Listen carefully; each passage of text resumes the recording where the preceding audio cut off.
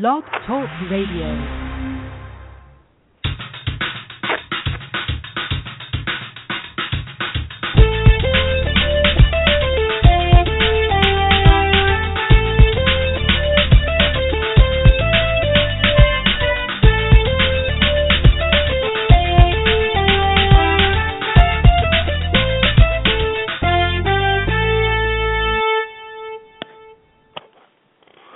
Welcome to Go For It. I am your host, Paul Gann, and for the next 2 hours we will be talking sports and having fun doing it. I want all your ideas, all your opinions, and all your beliefs. And of course, as always, you will have a heavy dose of my opinion. If you have an opinion, the number to call, 646-727-3070. That's 646-727-3070. You can listen to the show at blog, talkradio.com/PK, and send messages to the show on Twitter at goforitgant, GOFORITGANT, or you can hit us up in this chat room here at blogtalkradio.com/PGANT. Great show lined up for you today. Expected to be joined by Sam Acho of the 3-0 Arizona Cardinals. Arizona Cardinals off to a 3-0 start. Surprising on some level, and especially how they've done it, but Arizona off to a 3-0 start. The Arizona Cardinals beat the 49ers to go 3-0, and now they're on top of the NFC West. I mean, everybody came into this year talking Seattle. Everybody came into this year talking the Niners. Now, we're talking about the Arizona Cardinals, them, the Bengals, and the Philadelphia Eagles, only three teams who are 3-0. And I'll break down later in the show what 3-0 team is actually legit 3-0. But we're going to talk about the Arizona Cardinals, of course, with Sam Acho.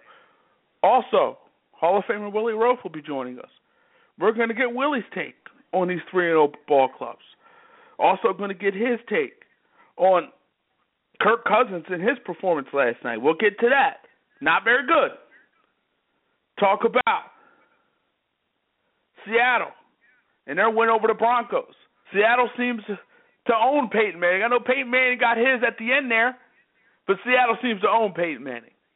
But Peyton Manning played well down the stretch in that football game, made some plays down the stretch in that football game, and ultimately gave the Broncos an opportunity, a chance to win as they lost in overtime to Russell Wilson, who was, this guy, big time against the elite quarterbacks. Big time against the elite quarterbacks. He gets it done against those elite guys, the Aaron Rodgers, the Tom Brady's, or the Peyton Mannings of the world. He gets it done against those guys.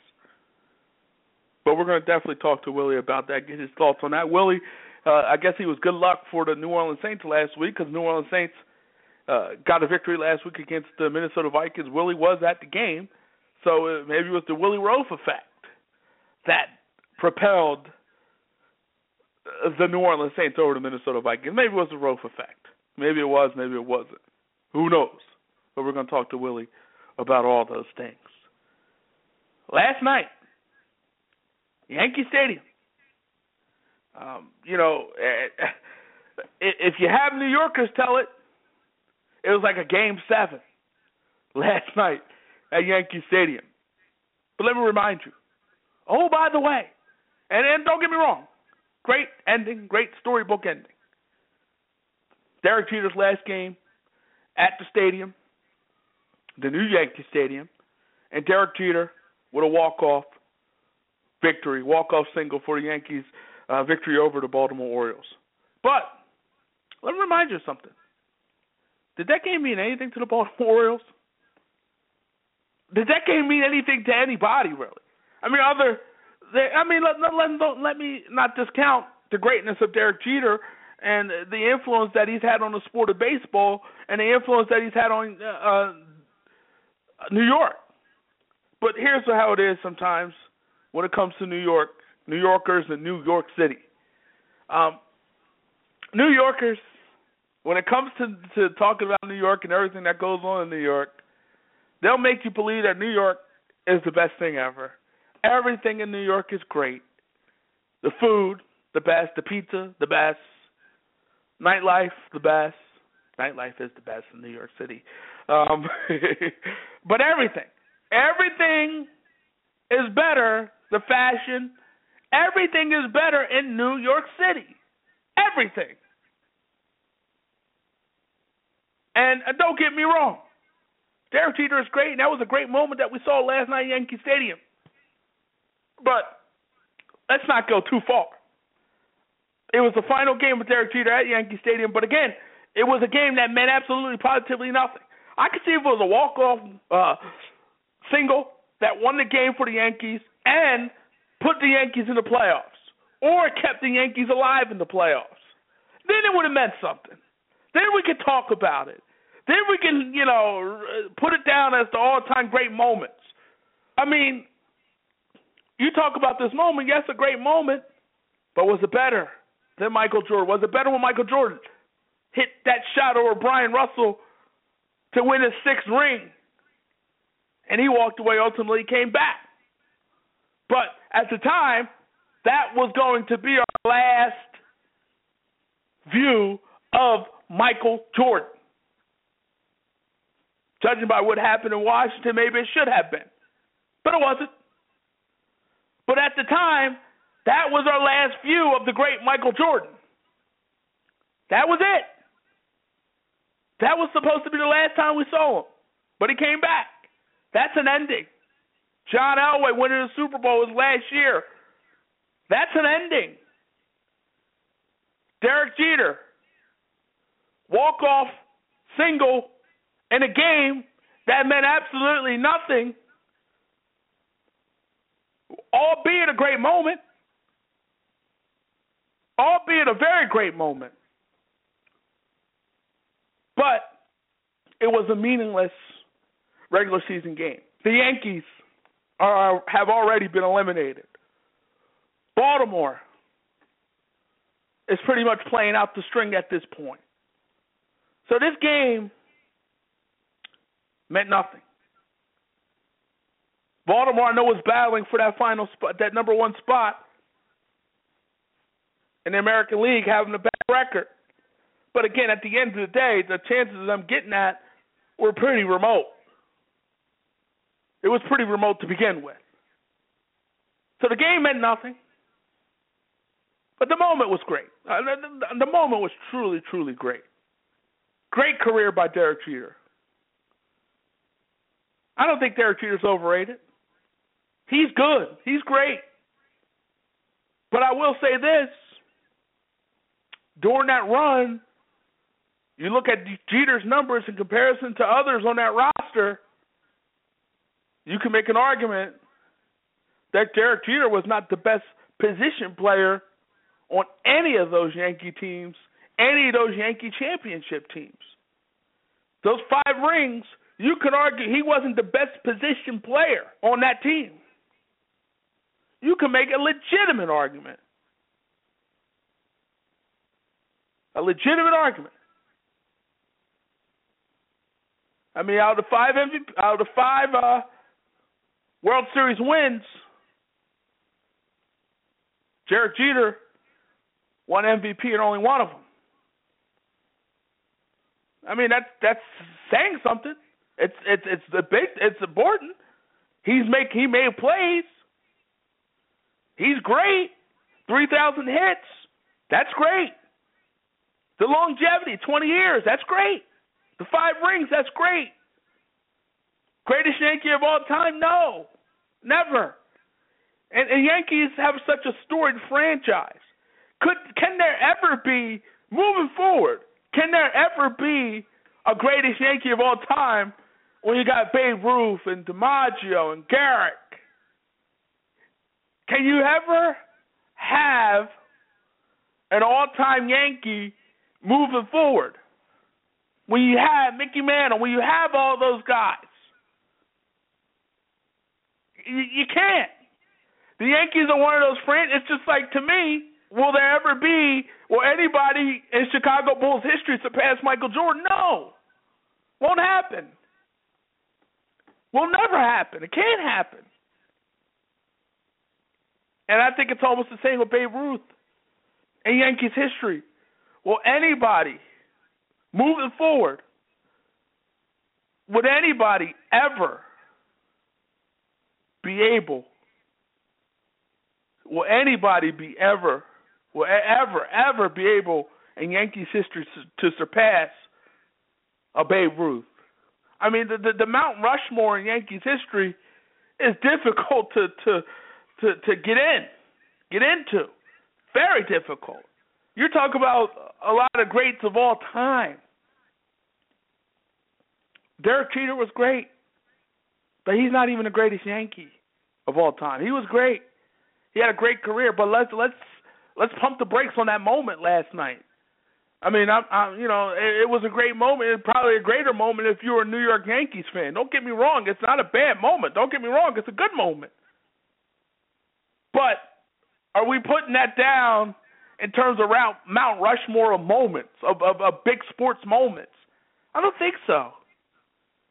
Because the game meant nothing. It was a regular season game that meant absolutely, positively nothing. Only important thing about the game was that it was Derek Jeter's last game.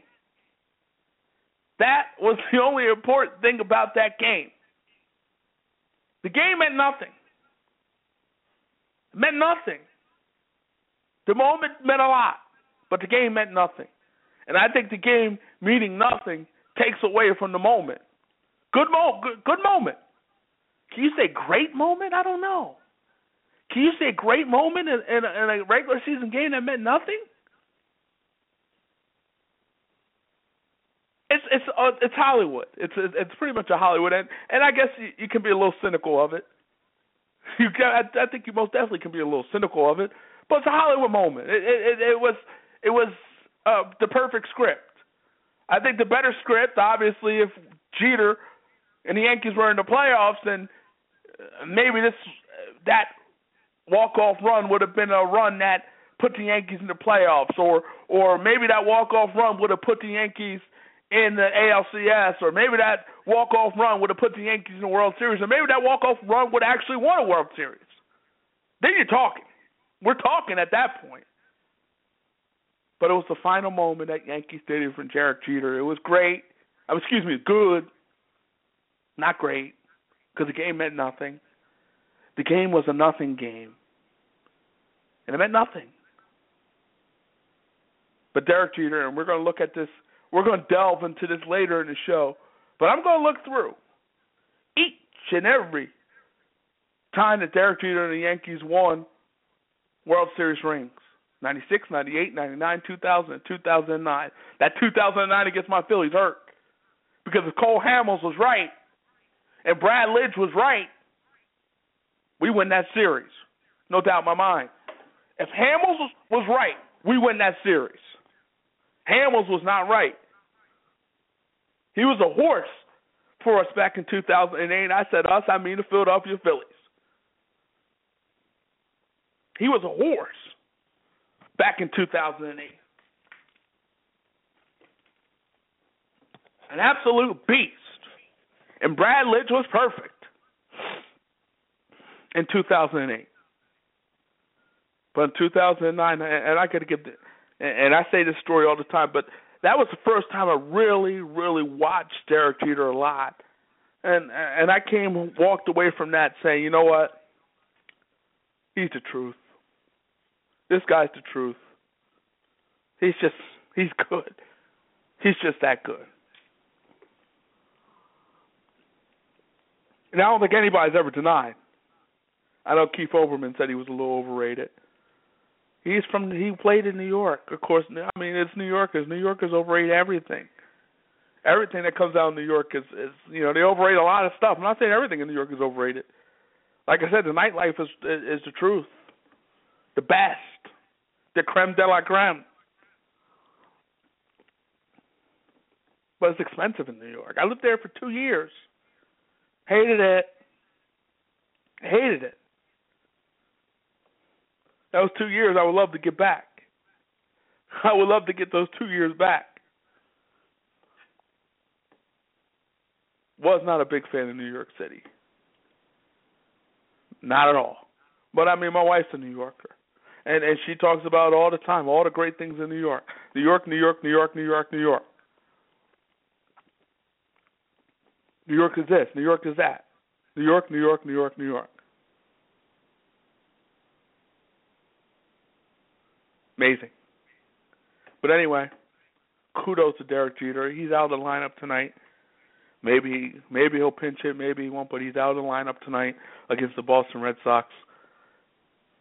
Joe Girardi cannot, well, let me make sure I get this right.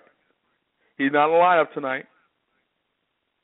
Joe Girardi says a day off, but Joe Girardi does expect Jeter to play during the weekend at some point. Should that have been the last moment of Derek Jeter last night, or should it continue? Should he play his final game in Fenway, or should he just stay, leave it the way many want him to leave it, and just leave it with him with that walk-off single? It's a question he has to answer. It's a question the Yankees have to answer. I don't know.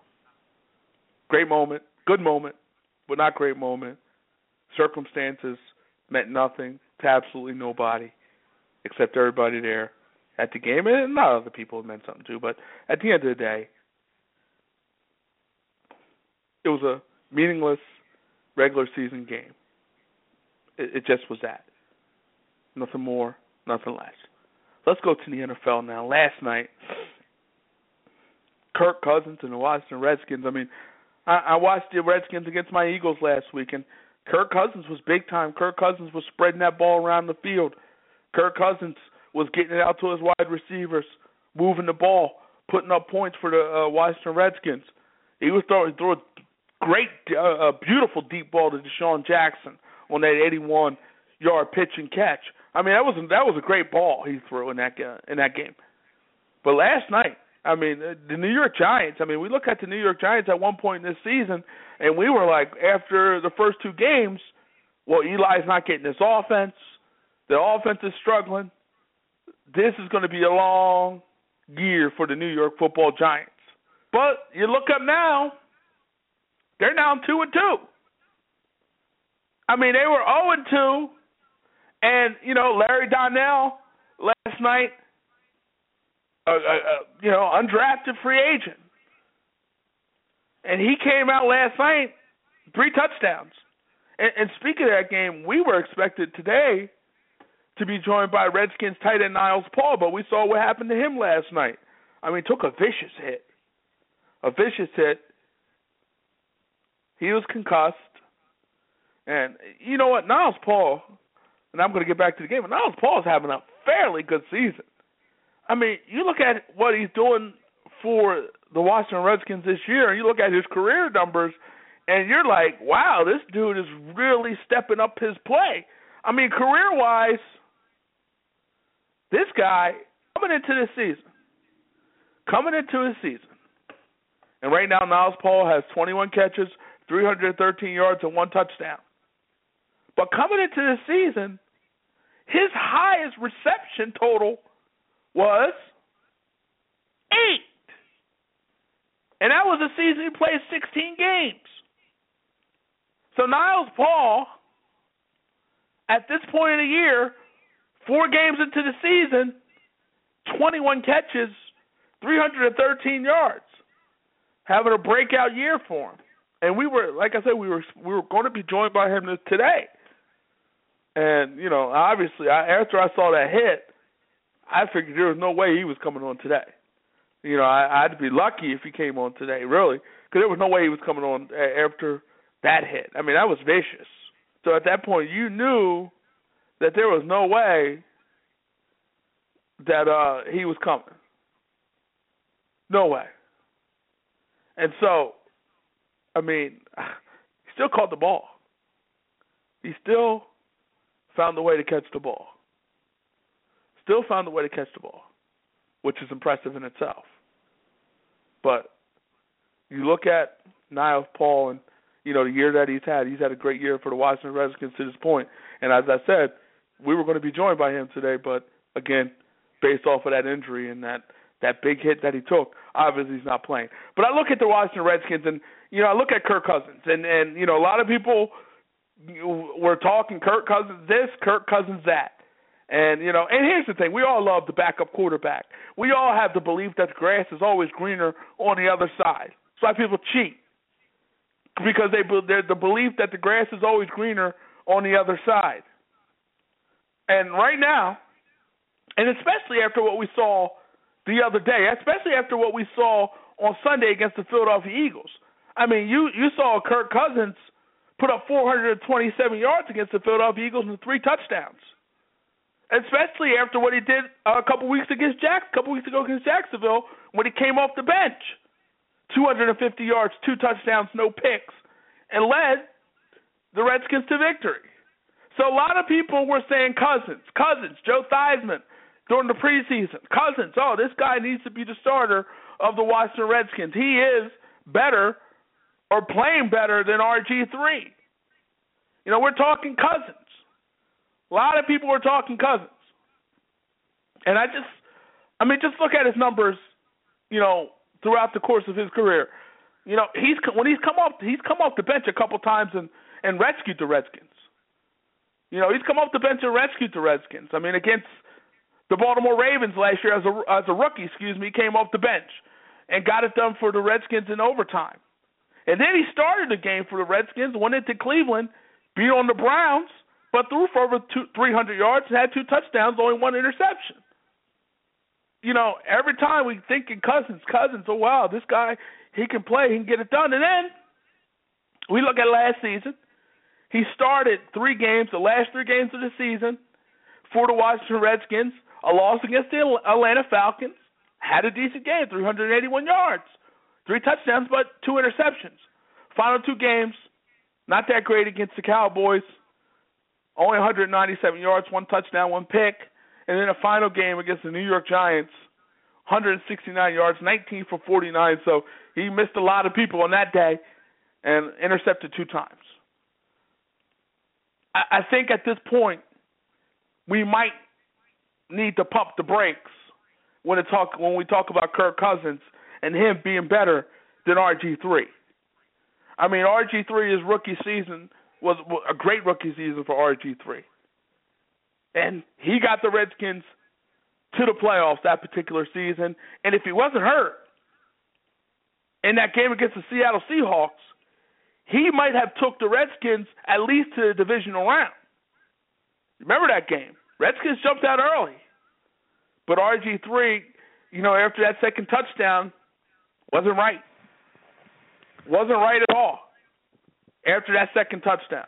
Awesome. Was not right at all. After that second touchdown. Wasn't right. So, and I look at RG3 last season. That wasn't RG3. He was hurt. Coming off the injury. Trying to work his way back.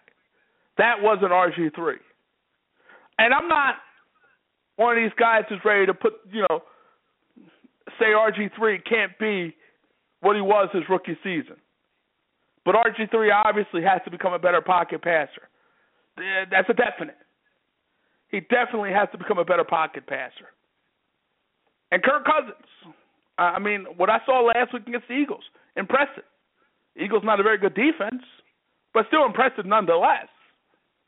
But last night, wow, he was an interception machine. 4 picks. They moved the ball decently, but he made some mistakes, some big-time mistakes. And you can't win in the National Football League when you turn the football over 4 times. Your quarterback turns it over 4 times, you're going to have a hard time in this league. But how about the New York Giants? Left for dead. After what I watched in the Giants in the preseason, I was watching, the 4th game against the Patriots. And, they had the number 1 offense out there. And that number 1 offense was having a hard time moving the football. And, I don't like to make too much of a preseason. But, couple that with, the offense being dreadful throughout the whole preseason, and then the first couple games where Eli Manning was turning the football over, the offense was having a hard time moving the football, and you thought for the New York Giants, they were done. They were done. That was my mindset. Then you come back against Houston, the impressive part about that, against Houston, they were able to run the football. And Houston's a very good defense in Houston with the Texans. But they were able to run the football against the Texans. And then they come back, short rest, travel. Obviously, travel's not too bad from New York to D.C. But, I mean, they come out against a Redskin team that lost on Sunday against the Eagles. So, you know, the Redskins wanted to get back on the good foot. And then you look at the Redskins. I think what makes this game even more impressive is what's next for the Redskins, because for me, that was a big game for the Redskins, because now your next two opponents, Seattle, that's a home game for the Redskins, and then at Arizona. And Arizona's an undefeated football team. Very good football team at this point.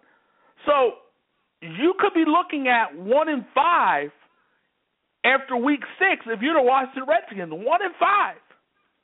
So last night's game was big. And to me, that makes the Giants' victory even more impressive. But the Giants are back to 500, 2-2. 2-2. And you wonder what the Giants could be. I mean, they were very opportunistic in terms of, you know, forcing turnovers last night. And, I mean, you look at the Giants, the defense hasn't been awful. It's been that offense that's you had a lot of questions about. Had a lot of questions about that offense. And Ben McAdoo's new system, and could Eli Manning get this system down and be effective in this system? And, you know, last night, 4 touchdowns. Play well. Giants are back at 2-2. Redskins got some more questions now, because you looked at that Redskins defense, and you know, first 2 weeks of the season, they were upper echelon defense in terms of the numbers and everything. But now, the last 2 weeks, 37-45. Granted, against the Giants, their offense put them in some bad positions, but again, 37 points and 45 points in back-to-back week, you know, in 2 weeks span. You look at the first 2 weeks of the season, they only gave up 27 points. The next two, now you're talking 82 points, an average of 41 points over the next two. So maybe the Redskins defense is not as good as we may have thought, especially after what we saw the first 2 weeks of the season. Philadelphia, it seems like they're going to score on everybody. It seems like they're going to put up numbers against anybody. That's going to be a tough offense to stop. But the Giants' offense, I know they put up 30 against the Texans, but, I mean, this was an offense that you wouldn't expect to drop 45. You wouldn't expect that Giant offense to drop 45, especially the way Eli Manning and that offense had been struggling. You wouldn't expect it. It does help. It did help last week that your running back Rashad Jennings, 176 yards. When you're getting that kind of production on the ground, you're going to be effective. No doubt about it. You get that kind of production on your ground with your ground game, you're going to win some things. You're going to be tough to beat with that kind of production. But we'll see what happens with these two teams moving forward. But the Redskins, they got 2 tough games coming up. And, you know, they could be 1-5 before we know it. And we could be talking about next year with the Washington Redskins. A lot of people were talking Redskins in the preseason and the offseason, saying maybe this team is ready and poised to take that next step. But we'll see. If I'm a Redskins fan, judging by what's in front of me over the next 2 weeks, I'm concerned. I'm concerned about my quarterback because he took a step back yesterday. And that's a part of being a young quarterback. And that's the growing pains of being a young quarterback. That's a part of it. And we had Kirk Cousins on the show, last season. Very confident guy. Very confident in his abilities. Very confident that he can be a starter in this league. I know he said over and over and over that this is RG3's team. This is Robert Griffin III's team. This is his team, and he continues to say that. But do you almost have to say that? He can't just say, well, I'm looking to get the job. This is my opportunity to get the job. He can't say that. He can't say that at all. So he said what he needed to say. He said what he had to say. But that was a step back yesterday for Kirk Cousins. And you look at Kirk Cousins against the New York Football Giants. He has not had much success against the New York Football Giants in his young career. Giants do something to this guy. Last night, 4 interceptions. Awful. Last night. Last time he played the Giants, near the end of last season, he was awful against the New York Giants. Awful. The last time these two teams played, and that was near the end of the regular season. And granted, the Redskins were going home at that point. So were the Giants, really. But he was awful. The last time, 4 interceptions this time around, which obviously is not good at all. And then last season, 2 interceptions. So only 1 touchdown and 6 picks against the New York Giants the 2 times that he's faced them. Don't play the Giants no more, Kirk. They have your number. Maybe. But let's go to the NBA now. Breaking news out of the NBA. Rajon Rondo apparently breaks his hand. Expected to miss 6 to 8 weeks. That's a blow for the Boston Celtics. That's a blow in terms of if you're looking to move him. And that's a blow in terms of just your team if you're looking to keep him. According to reports, they're saying that he slipped in the shower. Told the team, according to reports, that he slipped in the shower. Who does that? It happens, but you would expect a world-class athlete, if he were to slip in the shower, you would expect him to be able to do something to not be able to break his hand. You would think he would find some way not to break. He's a world-class athlete. Slipping in the shower.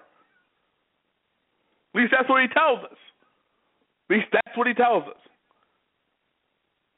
slipped in the shower, breaks his hand.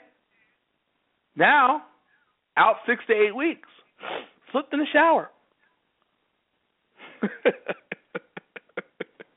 He slipped in the shower. Broke his hand.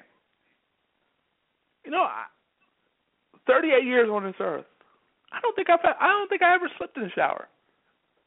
I don't think I ever slipped and fell in the shower. I really don't. I don't think I had a slip in the shower at all in my life. 38 years on this earth. I'm no Rajon Rondo. I'm no athlete, world-class athlete like Rondo. I can't pass like Rondo. I can't get up and down the court like Rondo. But I still have found ways to avoid slipping in showers. I've still found ways not to get injured in the shower. Stuff happens, I guess. Stuff happens. But he's out 6 to 8 weeks. Obviously a big blow to the Boston Celtics. Obviously, if you're the Boston Celtics, it's a big blow if you're looking to move Rondo. And that may not happen anytime soon. That may not have been happening anytime soon anyway. That's obviously a tough situation for the Boston Celtics. Rajon Rondo out 6 to 8 weeks, slipping in the shower, breaking his hand in the shower. Wow. We're going to go back to the NFL now, and when we come back, we're going to be joined by a guy who is helping his team get off to a 3-0 start. We're going to ask him, when we come back, we're going to ask him, are the Arizona Cardinals for real? And what is so different about this Cardinals team? Because if you remember, the Arizona Cardinals back in 2012 were off to a 4-0 start. And it just all fell apart from there. Fell apart big time from there, from the Arizona Cardinals. If you remember, back in 2012, the Arizona Cardinals got off to a 4-0 start, including a victory against the New England Patriots in Foxborough. including that. And that was back in 2012. They got off to that 4-0 start with Kevin Cobb as their quarterback. You remember Kevin Cobb. You remember him. But they were off to a 4-0 start back in 2012. And from there, they only won one more time. We're going to ask Sam Acho if this version of the Arizona Cardinals will be different. We'll see what Sam has to say. You listen to Go For It on Blog Talk Radio. Hello and welcome to Go For It. Donald Faison. Your Knicks have the best chance out east, though. I will say that. The Knicks have the best chance in the Eastern Conference to beat the Miami Heat. And the Knicks have had some success against the Miami Heat in the regular season, but that doesn't mean anything when the playoffs time. When the playoffs come, it doesn't mean anything. I was trying to throw you. I was trying to throw you a bone, man. I was trying to get your hopes up. Come on, man. I'm a realist too, man. Actor Robbie Jones. Well, we know that we know that you can marry women. We've seen you have a pedigree. We see what you can do. We've seen it. I would never bring my wife around you. I just don't know what you're capable of. Come on now. That's early. That's not Roxy. That's cold-blooded. All right. Sounds good. Thank you so much. You're very, very good at your job. Thank you, sir. Make it fun. You really do. And we're back. And again, we're going to bring in a guy. We're going to bring in a guy who's helped the Arizona Cardinals get off to a 3-0 start, surprising 3-0 start. And Arizona Cardinals on top of the NFC West, on top of San Francisco, on top of Seattle. Let's bring him in now. Cardinals linebacker Sam Acho. Sam, how are you, man? I'm doing good. How are you? Doing well. Thanks for joining us. No, I'm glad to be here. Big victory by you guys against the 49ers. Defensively, you gave up 14 points in that first half, and you shut them out the rest of the way. What was the difference in that second half for your defense? The biggest difference from us defensively is that the first half, we didn't really know how they were going to attack us. You saw they had two tight ends out. Their two starting tight ends were both out, and so we didn't know how they were going to try to attack us. You saw they had a lot of quick passes in that first half, and a lot of these short routes where they could get a couple yards, like dink and dunk. And then finally in the second half, we realized how they were trying to attack us and made the adjustments, and we shut them down.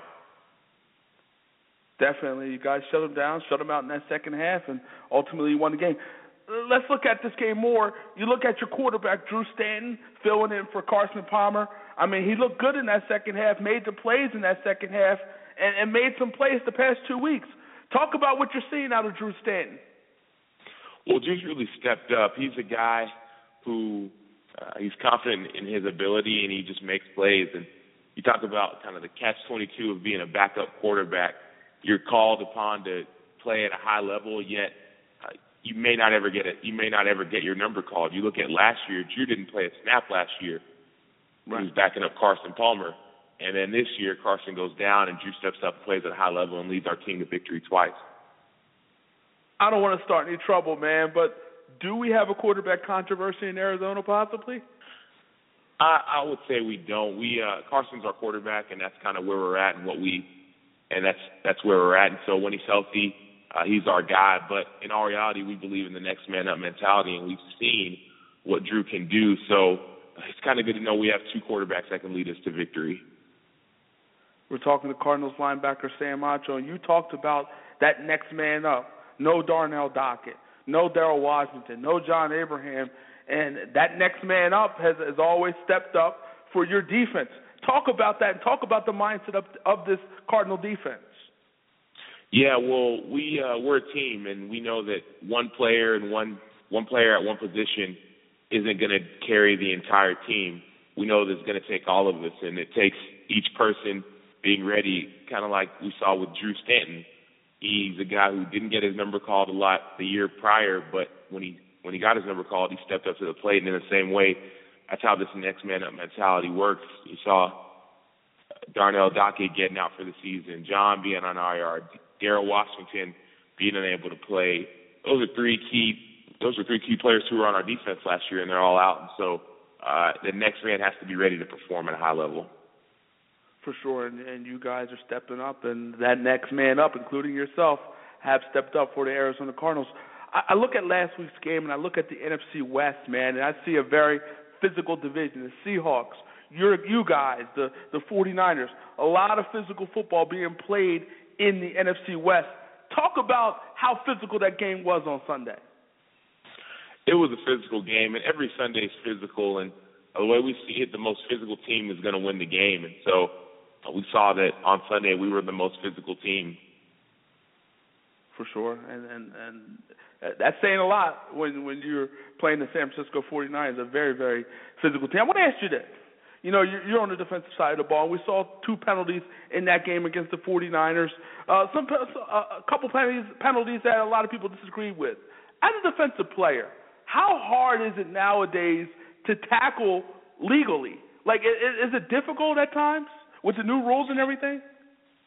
The new rules do make it tough. I was watching a game last year when I was injured, and we were playing, I forgot what team we were playing, but they threw the ball in the end zone, and as soon as the ball was thrown, Rashad Johnson, our safety, collided with the man and the ball, trying to knock the ball out. And by no means was it a vicious hit. By no means was there any malintent, but he got called for a personal foul because he was trying to dislodge the man and the ball after the man had caught the ball. And so basically at the same instant, the man had caught the ball. And so that was a tough one. And you start seeing that sometimes it gets a little hard to play the game you want to play or play the way you want to play with some of the penalties. But in all reality, you just have to adjust and you have to make the best of it. We're talking to Cardinals linebacker Sam Acho. And Sam, Bruce Arians, I mean, he's brought a winning attitude to the Cardinals. You guys won 10 games last season. You guys are off to a 3-0 start right now. Talk about playing for Coach Bruce Arians. Yeah, B.A., he's the guy that you want to play for. He's a guy who, I mean, he has fun, he believes in what he does, and he believes in the process. And one thing he always reminds us is to trust the process. Trust what got us here. Don't try and go around the process. Just take things a day at a time, work every day as if it's a necessary day to win, which it is, and trust the process. And you guys are trusting the process, as we've seen right now, 3-0 and on top of the NFC West. And how about that defense? And we talked about the defense you're playing against the 49ers, and you guys have been playing some big-time defense throughout the course of this season. One of the reasons is your defensive coordinator, Todd Bowles. Talk about what Todd Bowles has done for this defense. Yeah, Coach Bowles, he's another coach who players enjoy playing for. And I think the reason we do is because of he's proven that he just is not afraid to go after a team and go for the throat and just finish them when we need to, and that's what we do. For sure. I mean, that defense has been big time throughout the course of the season. As we said, you guys are 3-0 on top of the NFC West. We talked about Seattle coming into the season, obviously, Super Bowl champions. We talked about the 49ers coming into the season.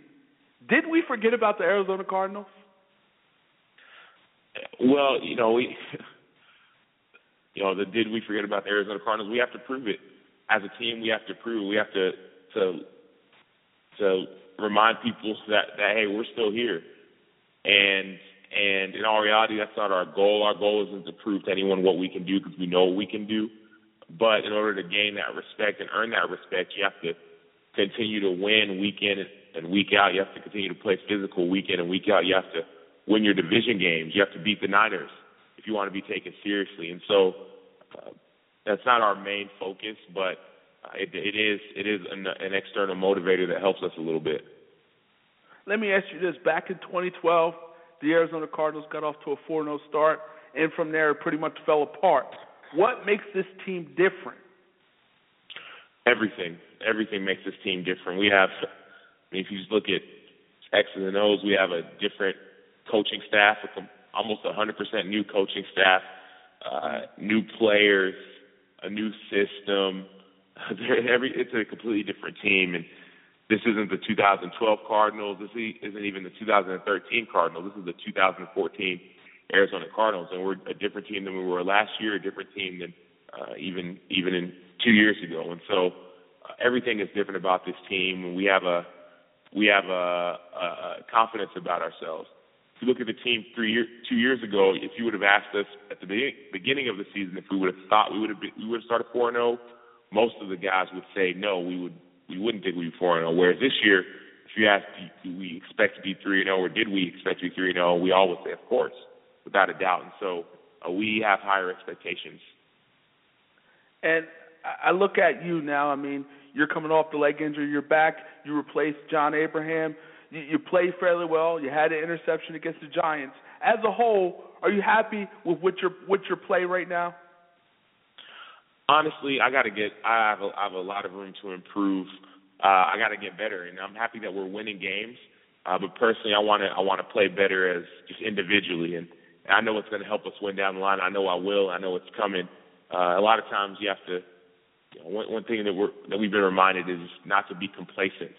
And I think sometimes as you start winning games, let's say you start playing well individually, you can tend to become complacent. And so I still have that hunger and that desire to make more plays, to make an impact. In the Niners game, I'm so glad we won as a team, but I want to make more of an impact on the field, and that's going to be my goal, to make an impact, to be disruptive, and to just make an impact, a big impact on the game.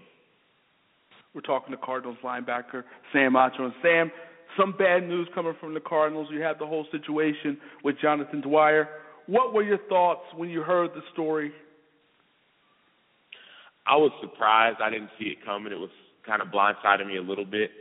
And I'm hoping the best for Jonathan. Obviously, those actions that were alleged, that were written about, or if they're true, those are just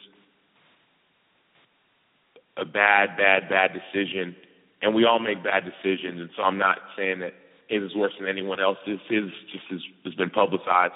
And, I never, condone hitting a woman, or never will. But it's just tough. It's tough as a teammate, as a friend, to see that. And I wish the best for him. I know that there are a lot of things that a lot of people do that they wish people wouldn't find out about. Sure. So, I think it's good. I think it's good that at least now it forces not only him, but it brings awareness to a lot of other people that, hey, you need to start acting right, because even though you think no one else is looking, there's always eyes on you, and so start doing the right thing and start treating other people the way you would want to be treated. For sure. I've been married for 6-7 months now, and one thing I've learned is that you and your wife, you're one. You're one body. You're one flesh, really. And so if you're hitting your wife, you're hitting yourself. If you love your wife and if you love yourself, you wouldn't hit yourself. Nobody would sit here and injure themselves purposefully. And so in the same way, if you're injuring your wife, you're really injuring yourself, your wife, fiance, whatever. So that's kind of where I'm at with that situation. Have you spoke to him at all? Not since the incident. I haven't got a chance to speak with him. Okay. Obviously, I would see him in the locker room every day beforehand, and I haven't spoken with him, and that's not because I'm upset or anything like that. I'm in the near future. I'm sure I'll reach out sometimes with these situations. At least the way I approach them is I'll let it settle down a little bit. Sure. Yeah. Definitely. And to your point, you made a point. I think in our society we've become like ultra critical of people and ultra judgmental of people. Look, what Jonathan Dwyer is alleged to have done is bad. If he did it, it's bad. But what I'm saying is, be mindful that everybody has dirt. Be mindful that everybody makes mistakes, and no one out here is perfect. None of us. So when I look at some of these stories, yes, it's bad, but at the same time, I just think as a society, we've become ultra judgmental. Do you feel that way, on the inside looking out? I completely agree. I think as a society, we have become ultra judgmental, and we think that we are perfect and everyone else is not, and that's just it's completely wrong, because all of us are flawed. No one's perfect. Everyone has made mistakes. everybody falls short. Nobody's perfect, and we like to peg ourselves. Well, at least I didn't do this, and at least I would never do that, and I can't believe he would do that. Yet you look at it, and in some people's eyes, what you're doing is worse than what someone else did that's being judged. And so for sure, we've become very critical. I mean, it's not my job to judge someone. It's my job to love them and to try and help in any way I can, especially look at a teammate, someone who I have close interaction with.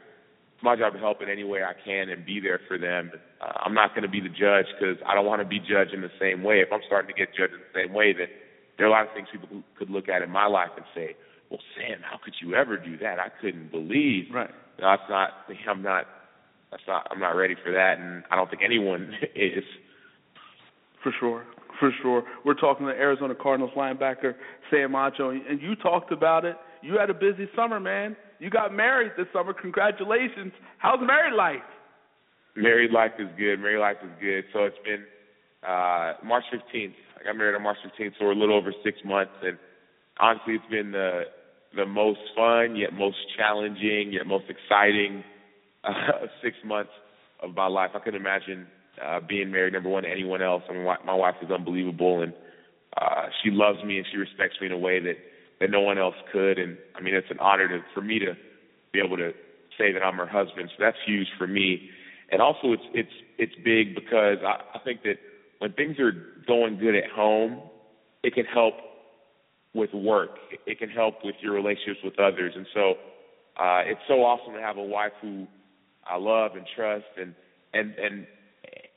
kind of that need fulfilled as far as like someone who can respect me, someone who I can love and spend time with. It helps with football, because now I'm not really worried about all the little things because I know I'm someone who has my back and someone who can support me and encourage me. It helps me on the field. Helps me with my relationships with people. It helps me with everything. And so I'd encourage people, especially if you find a good wife, to go for it. For sure. And you think football's hard. Wait till you. Marriage is very tough. Marriage is very tough. And I sometimes compare them a little bit just because you put in so much work in football, so much work, whether you're lifting weights, you're watching film, you're trying to eat right, or you're going to sleep at a certain time, waking up at a certain time. You put in a lot of work, and as you put in that work, you still may not see all the results you want. You will little by little. And marriage is, I would say, it's similar. You can't neglect or ignore your marriage. You have to put time in it. You have to put work, just like anything else. And so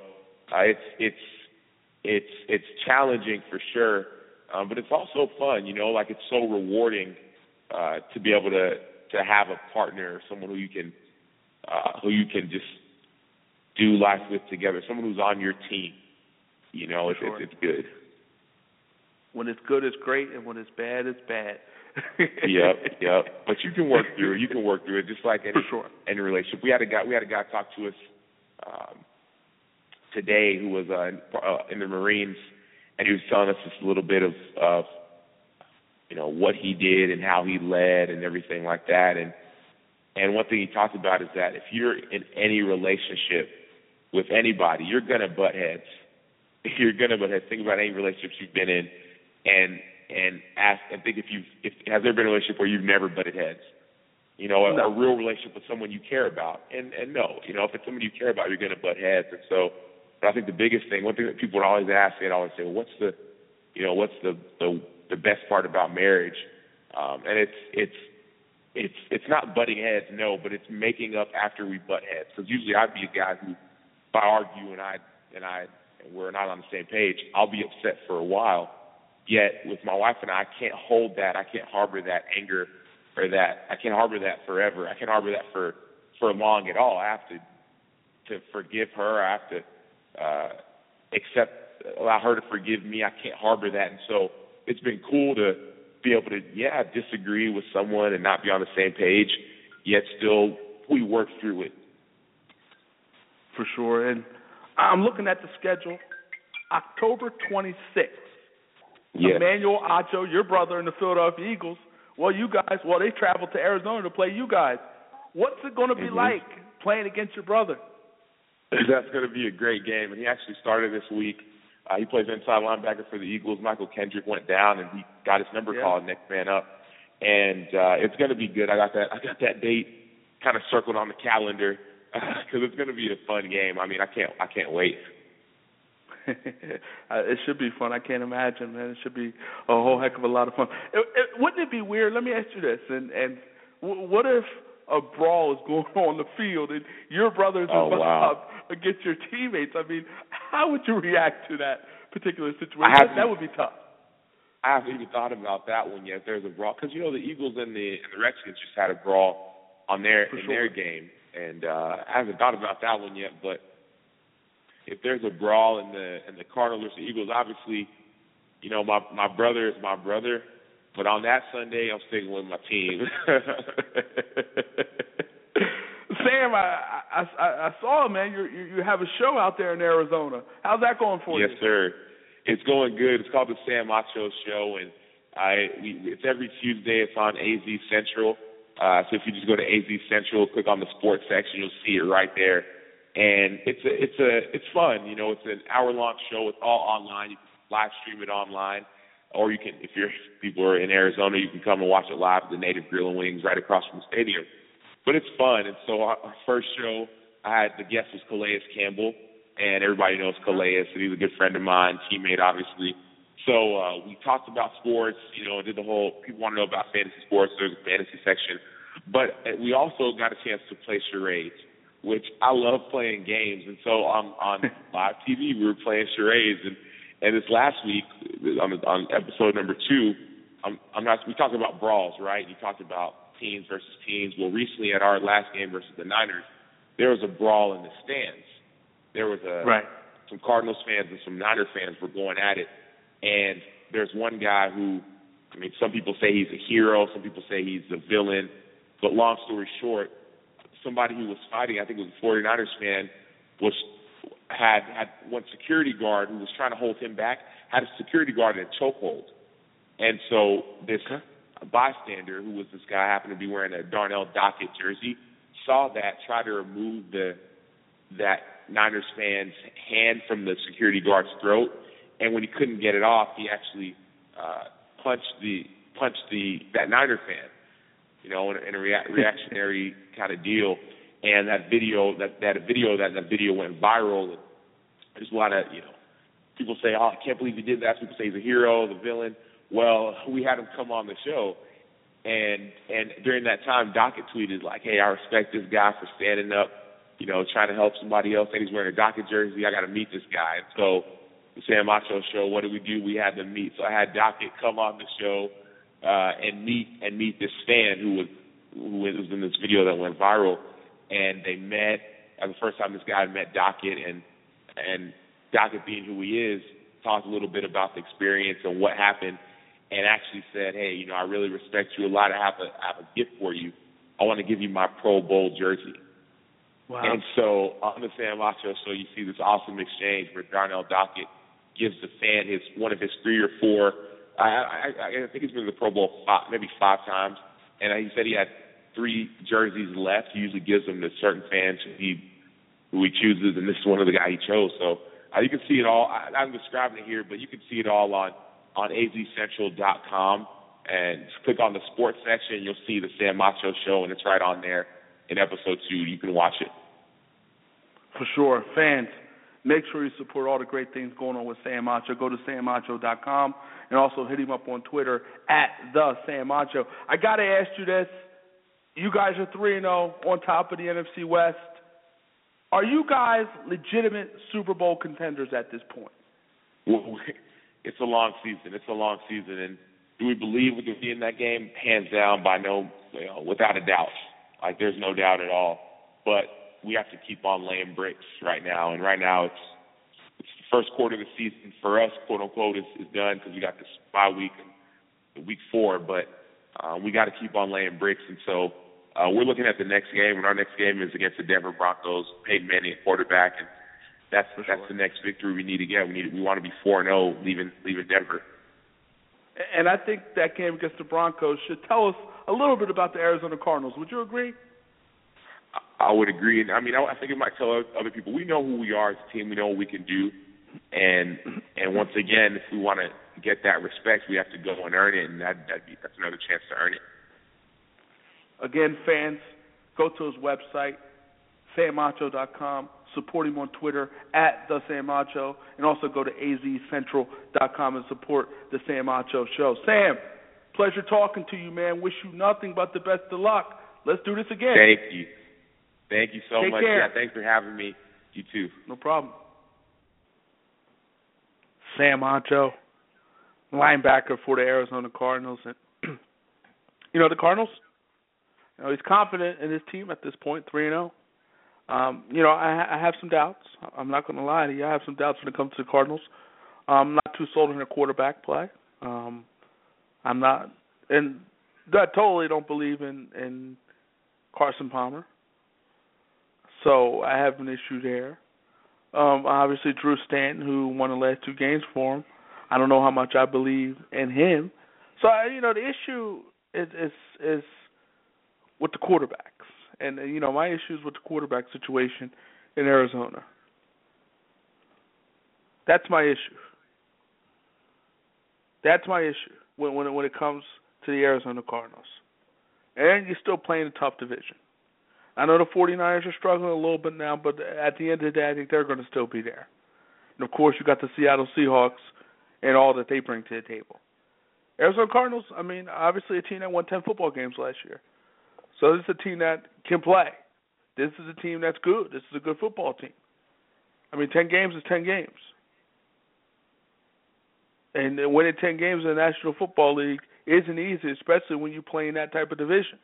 Especially when you play a division where you have the 49ers and the world champion Seahawks. So 10 games is impressive when it comes to the NFC West. My thing is, and my thing will always be with the Arizona Cardinals at this point in time, is their quarterback situation. That's my beef. That's my issue. Second hour, go for it. We're a little late with this. Second hour, go for it. Starts right now.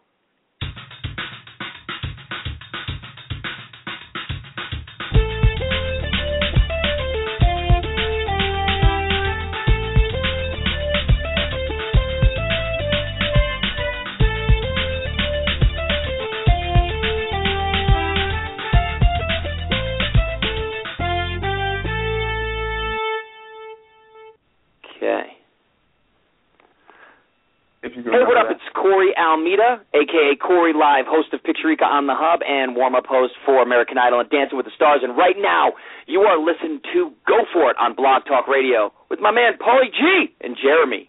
Get it! And we're back. Second hour, Go For It. Right now, that was my man Corey Live. We got to get Corey Live back on the show. But second hour, Go For It, starting right now in this hour. Expected to be joined by Hall of Famer Willie Roaf, and Willie will be joining us. We're going to get his take on some of the things going on in the National Football League. Kirk Cousins' performance last night. Who is the best 3-0 team in the National Football League at this point? Peyton Manning. The Seahawks seem to have his number. The New Orleans Saints, they travel to Dallas. We're going to get Willie's take on that. So we're going to have Willie Roaf coming up in the next 7 minutes. Willie will be joining us. So we look forward to that. Tony Stewart came out that he was cleared of charges, or the grand jury cleared him, and he will not be facing any charges for second-degree murder. I guess that's what it was. He faced 2 possible charges, second-degree manslaughter or criminally negligent homicide. The grand jury found no basis. They did find marijuana in the system of Kevin Ward, and it was. I thought it would be difficult to get a conviction in that particular situation, just based off, Ward running on the track like that, and you would have to prove. Kevin Ward was negligent on some level, running on the track the way he did, and this is a situation where, truly, this is one of those deals where the only person who knew or knows what happened on that particular night, the only people who know what happened on that particular day is only person, not people, only person is Tony Stewart. So Tony Stewart he'll know in his heart of hearts whether or not he tried to run Kevin Ward Jr. over. Only he'll know. I don't know. You don't know. Only he knows. So, if he says he didn't do it purposely and it was a mistake, we have to take him on his word at this point. And I don't know any other way to do it. This is a story in a case, in a situation where Kevin Ward is the only one who knows what transpired on that day, who knows what was in his heart, what was in his mind. Tony Stewart's the only one that knows. So, really, it's really Tony Stewart. And I hope, for his sake, because ultimately you do things of that nature, whether it was purposely done, you do pay eventually in life. Life has a way of catching up to you. But I hope that he didn't do it. I hope it was just that, an accident. I do. Now the Ward family may have a civil suit against Tony Stewart. So they might prepare a civil suit against Tony Stewart. So we'll see what happens with that and what transpires with that. But at this point, Tony Stewart is cleared of any charges. And at this point, he's a free man. Well, he always was free. But now he's really free because there's no pending charges, possible pending charges, standing or hanging over his head. So, interesting.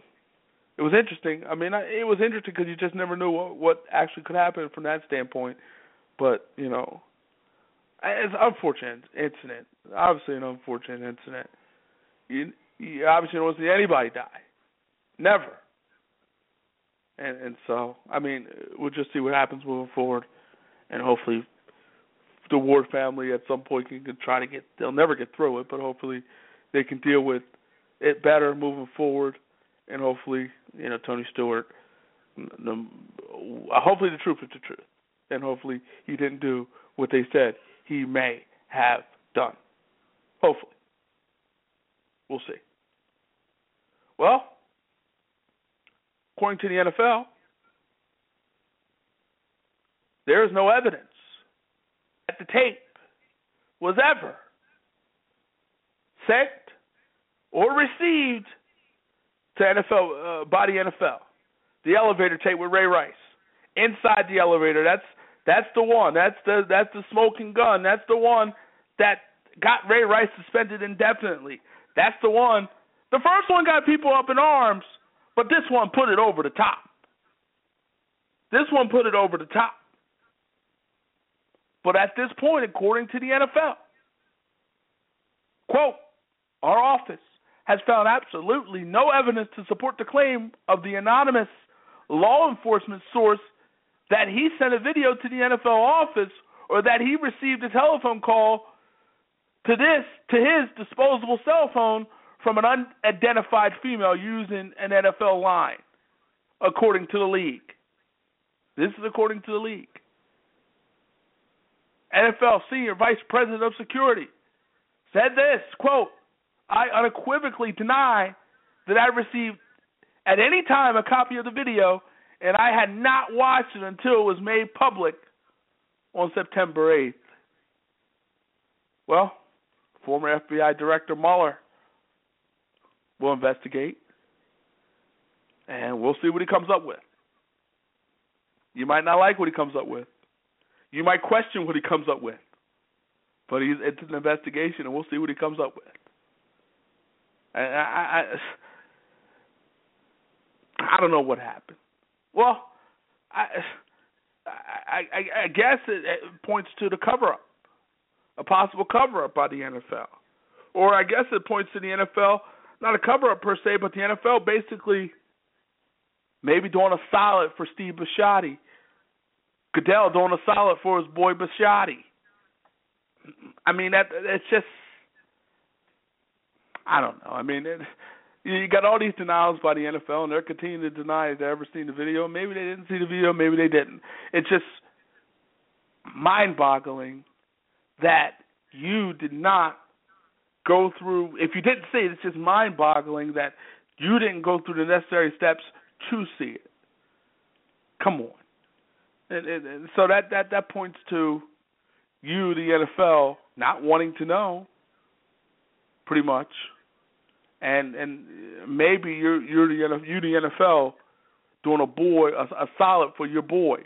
Goodell doing a solid for his boy Bisciotti, Steve Bisciotti, the owner of the Baltimore Ravens. We'll see what happens with this investigation. We'll see what former FBI Director Mueller can come up with. We'll see if former FBI Director Mueller will find that we'll find that the NFL had the video, saw the video, and did not act on the video. But we'll see. Maybe the story will go away at some point in time. It's not going away until the investigation is over. It should be interesting. But I think you're the NFL. This is a calm week off the field in comparison to what we saw last week and all the things that was going on the past couple of weeks in the National Football League with all the things that's been coming out. This is a calm week, and if you're the NFL, the focus is back on the field, and you got to be excited about that, to have the focus back on the field, because the focus was off the field, big time off the field, especially when you have situations with guys like Adrian Peterson and guys like Greg Hardy and Ray Rice and things and players of that nature. When you have incidents of domestic abuse and child abuse and everything things of that nature, people talking about that instead of talking about what is on the field, and what's on the field is pretty exciting. And let's look at now. Well, before we get to that, Devin Steele, and his daughter had surgery today to remove the tumor, the cancerous tumor. So at this point, the tumor is gone, and you hope now moving forward. Obviously anybody with a child of that age, anybody would. I mean, that's got to be tough. It's got to be rough. A 4-year-old. I mean, my daughter's 4 years old. I have a 4-year-old daughter. So, if something of that nature was going on with my 4-year-old daughter, I don't know how I would react. I mean, I don't know how I could handle that. It would be difficult. Very difficult. Very difficult. But, fortunately for him, the Bengals kept him on their practice squad. He was able to keep the insurance and pay for the medical bills. He's saying the medical bills could cost around $1 million. Wow, healthcare is crazy in the United States. But anyway, Devin Steele, obviously, and he talks about it, hey, his mind is not on football. His mind is not on football. And, I don't know how it could be on football. I mean, this is your baby girl, your 4-year-old daughter, and, just tough to see. Tough to see. But, you're obviously, you're rooting for Leah. You're rooting for Devin. You're just hoping for the best. Cancer stinks. Stinks. I mean, he tweeted out after a 5-hour and 50-minute surgery, and she's a trooper, 5 hours and 50-minute surgery, was able to remove all of her tumor and all of her lymph nodes, and so everything is removed.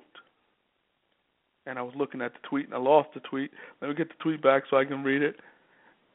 All of her tumor and all the lymph nodes in her right adrenal gland, where it all started from. Best news I received in a long time. So all the tumor has been removed. It's removed. And a lot of people are chipping in. Apparently Philadelphia Eagles and Chip Kelly and the Eagle organization sent some things over to Devin Steele's daughter. Sean Payton buying the Devin Steele jerseys. pretty girl. Pretty girl.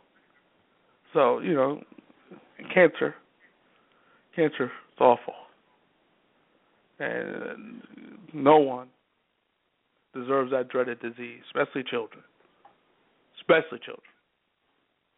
But anyway, we're rooting for Leah Steele. We're rooting for Devin Steele. And we're rooting for nothing but the best out of both of those individuals. Hopefully, everything will work out for them. And hopefully, her health will be restored. And that's all you can root for in this particular situation. Let's go to the NBA now. And,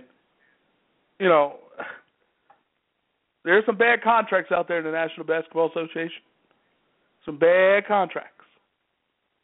And we might have seen another bad contract. Eric Bledsoe re-signed with the Phoenix Suns. There was talk last week that the Minnesota Timberwolves had offered Bledsoe 5 years, $63 million. I mean, pretty much max money for Eric Bledsoe. There was talk of that.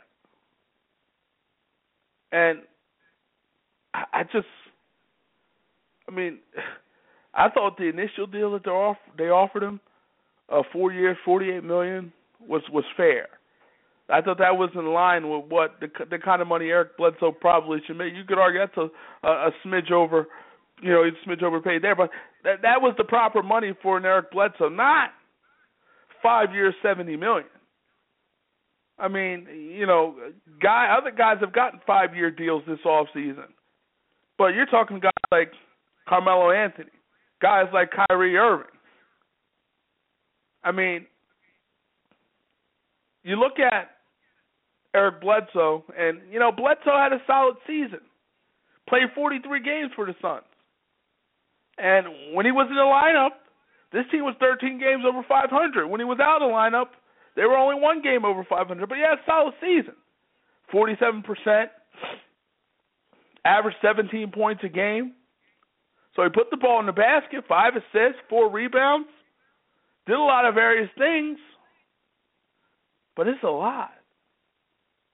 5 years, $70 million for Eric Bledsoe. That's a lot for Eric Bledsoe. That's a lot that's a lot of money. That's just absolutely a lot of money. There's no way he could ever be worth this type of money. There's no way. There's no way that Eric Bledsoe could ever be worth this type of money. There's no way. I'm not questioning the talent or the ability of Eric Bledsoe, but this is, franchise player type money that he's getting. This is franchise player money that he's getting. I mean, obviously he didn't get the same opportunities that he got with Phoenix that he got with the Clippers, but, I mean, you look at him, his career, before last season, his highest number in terms of points per game was 8 points per game. But, with Phoenix, he got an opportunity now to get big-time minutes, got 32 minutes a game for the Phoenix Suns, and, he got it done.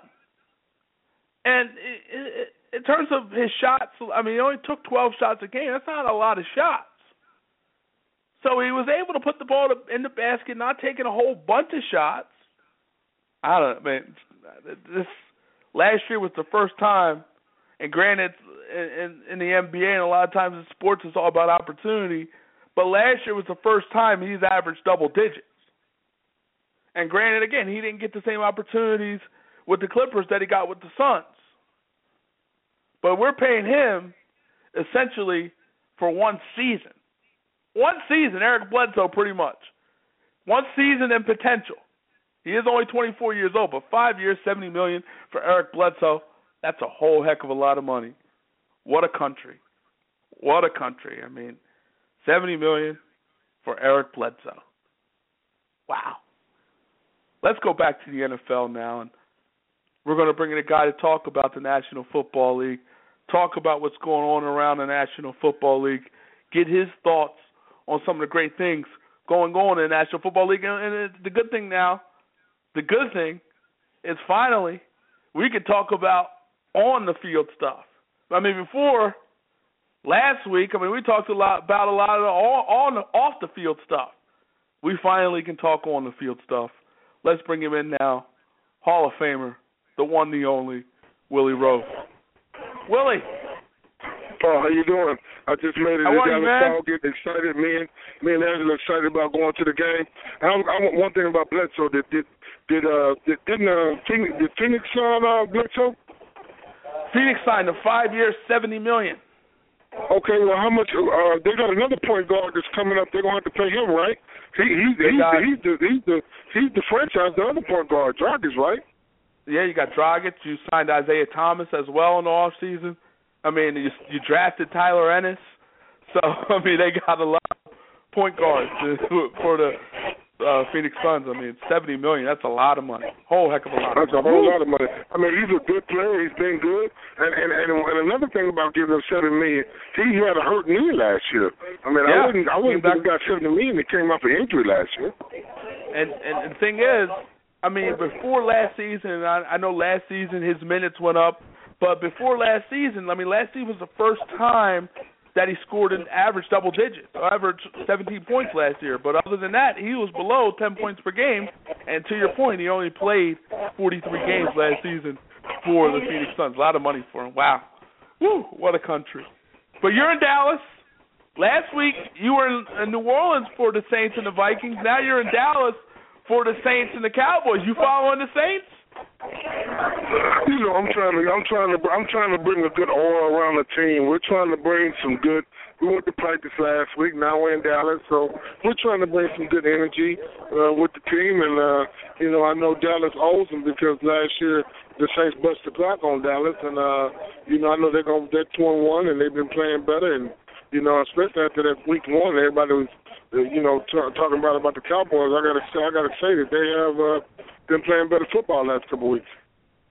For sure. Dallas definitely after, week one, their offense is putting points up on the board. And, defensively they're not great, but they made some plays against the Titans 2 weeks ago. And then played, after the Rams got out early, they played some pretty good defense down the stretch, made some decent plays. But, that's what you're going to expect with the Dallas Cowboys. This should be an exciting game to be at. It's going to be a lot of points scored. There's going to be a lot of points scored, and it's going to be which I think the Saints will always play better indoors in a situation where they're playing on a fast track and they're not outside. So I think the Saints are going to be able to score points, and I think it's going to come down to which defense is going to be able to make plays that's going to determine the game. Somebody's defense is going to have to create some turnovers, and I know anybody playing against the Saints is going to try to have to run the ball. And I think they're going to try to establish the run against the Saints in play action, and it's going to come down to the defense. So we'll see what happens. Let me ask you this: if the Saints win this game, are you going to continue to travel with this team, or are you going to keep this up? No. I'm here for business too, Paul. For me to get on the flight, man, we're going to come down. We're here for a little business and a little pleasure.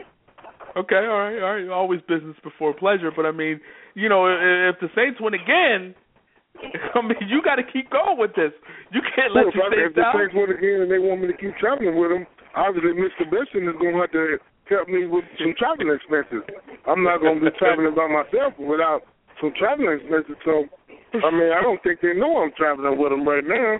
So, but I am here to support them, and I will be going to Kansas City for the game November 1st. The great Priest Holmes is going in the Ring of Honor, so we're looking forward to going up there for that game. Okay, all right. Now, let me ask you this now. We saw last night, and, a lot of people have been talking Kirk Cousins, and, he had a big-time performance against the Eagles, ultimately in a loss, but he put up 427 yards, 3 touchdowns against the Philadelphia Eagle defense. That's really not that very good, but again, he still put up the numbers, and then he comes back last night and totally different performance, 1 touchdown, 4 interceptions, and he looked awful. Should we pump the brakes on this Kirk Cousins as the franchise quarterback for the Redskins? Well, that's been a problem with Paul. He's been very inconsistent. I mean, you would have thought after what he did last year to come out on the big stage, you would think he would put on a performance. And to be honest with you, that's why they haven't given up on RG3 to a certain point, because Cleveland can't come out. You can't come out there after playing the way he did last week and play the way he did this week and threw some terrible balls and really hurt the team. You can't come out there and be that inconsistent. I know you can say he hadn't been starting as much, but he's had a few weeks just to practice. He's been taking all the reps. So, I mean, what happened last night was pretty much inexcusable for that type of performance if you're trying to be a starting quarterback in this league, not a backup. For sure, and you know, he had a big-time performance, and, you know, you look at the Washington Redskins now, I mean, just looking at their schedule, the next couple weeks, I mean, the Redskins, if before they look at it, the Redskins could be 1-5. I mean, you got Seattle next week at home, but, I mean, Seattle's still very good. Then you travel to Arizona. So the Redskins could be 1-5 in the next 2 weeks, and at that point, you're looking towards next year if you're the Washington Redskins. So, I mean, last night's game was a big game for the Redskins, and for them to lose the way they did, it's big, and the Giants are playing some pretty good football. We're talking to Hall of Famer Willie Roaf. And, Willie, let me ask you this. Last week, Peyton Manning tried to get revenge against the Seattle Seahawks, and for most of that game, the Seahawks were in control, but Peyton Manning, near the end of that game, made some plays, got that game to overtime, but ultimately Russell Wilson and the Seahawks got the victory. Do the Seahawks just own Peyton Manning?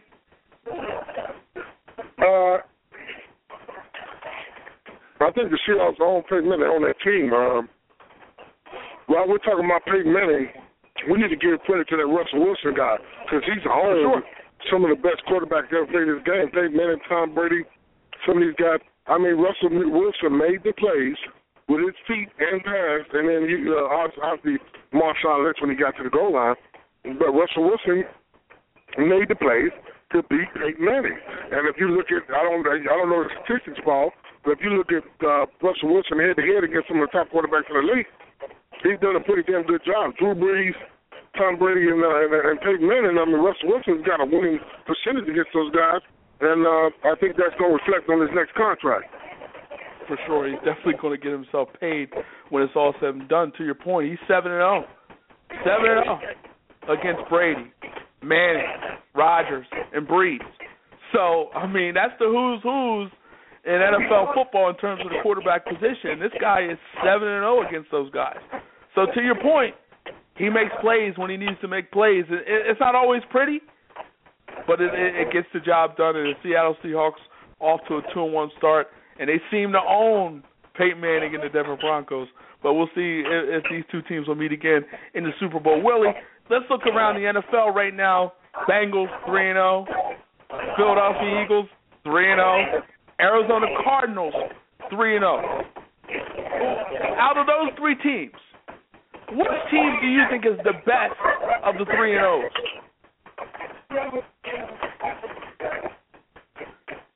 Out of those three teams, if I'm looking at both sides of the ball and everything, I probably have to say the Bengals.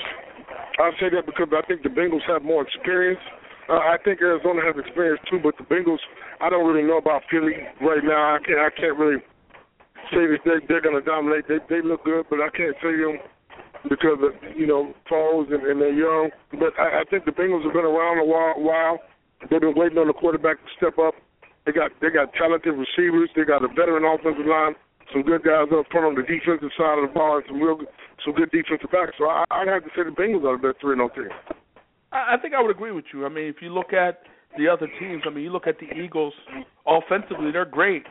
Defensively, not so great. I mean, you look at the Arizona Cardinals, I like their defense, but I don't like their quarterback situation, whether it's Carson Palmer or Drew Stanton. So, to me, I would agree. The best 3-0 team is probably the Cincinnati Bengals. They're a balanced football team. They're getting it done on both sides of the ball.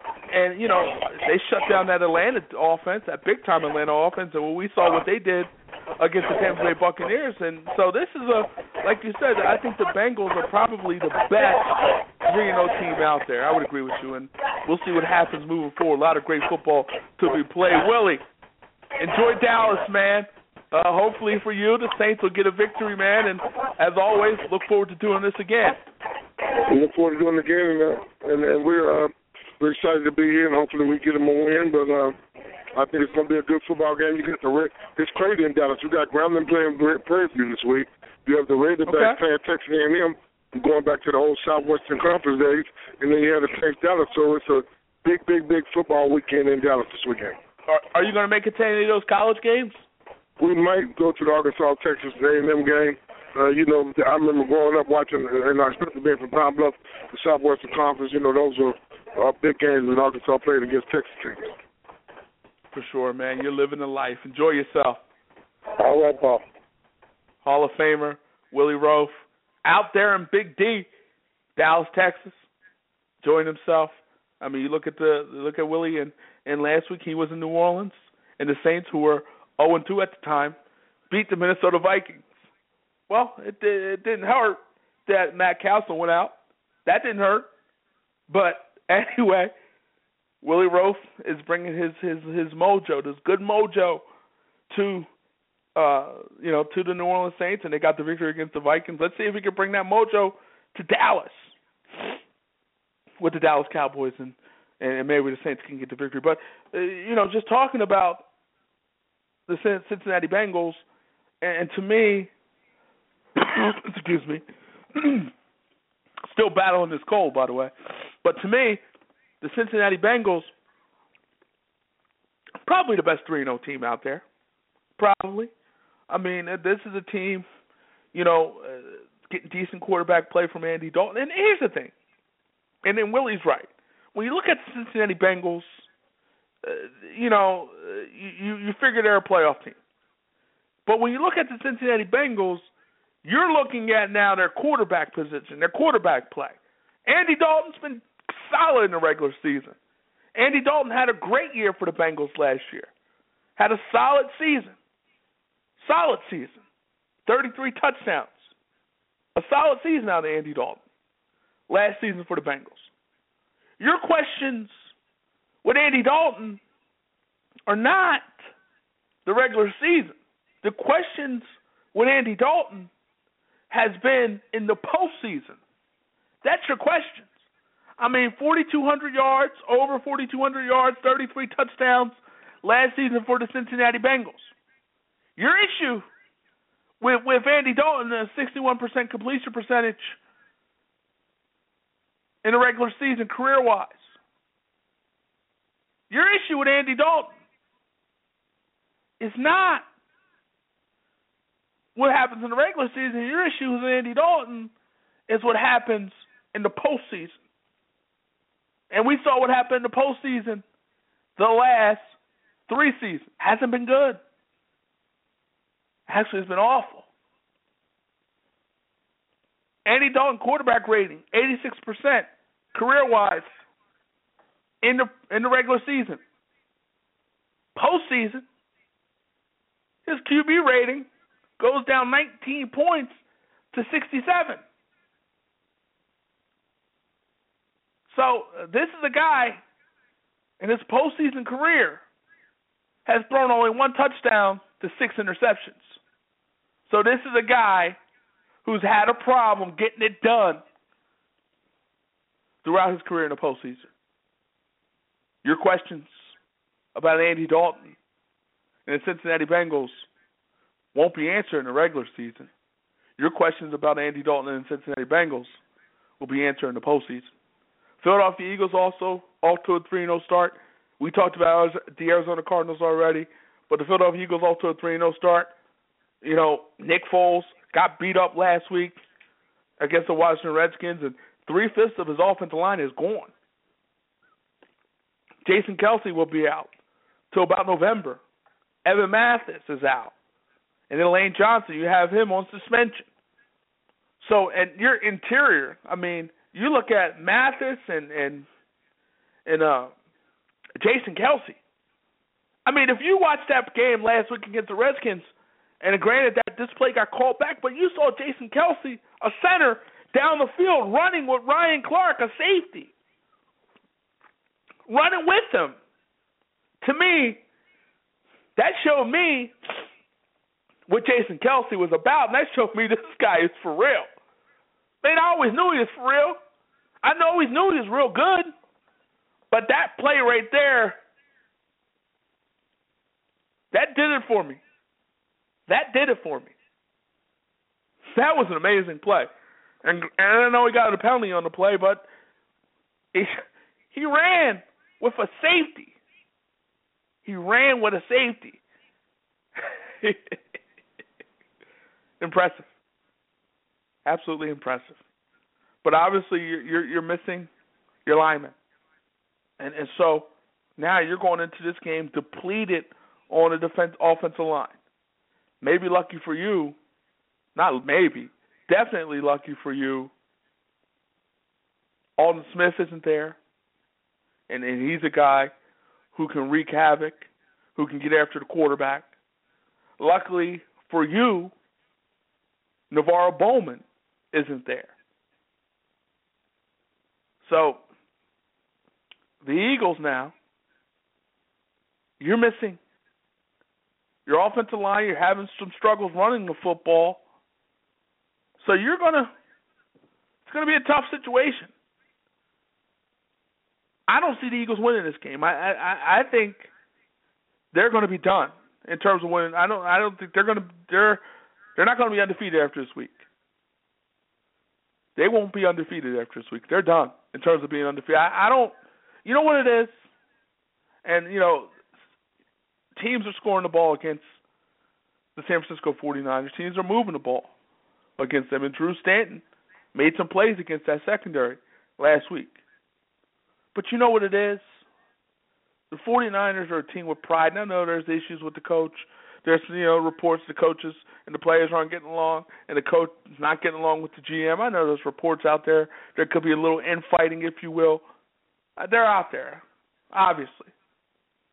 But I look at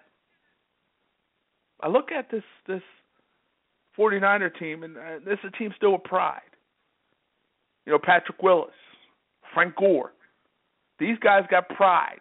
They got pride. So so these guys, with that pride, are going to come out and really play hard. And because here's the thing, you're 1-2. You play in arguably the best division in football. You fall to 1-3 now. You put yourself in a tough situation. You go to 1-3 with 2 losses in your own building,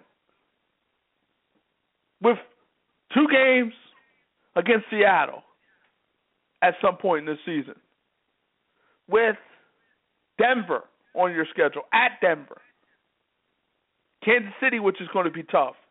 That's home, but it's Kansas City, and they're going to be a tough football team. You still got to go to New Orleans.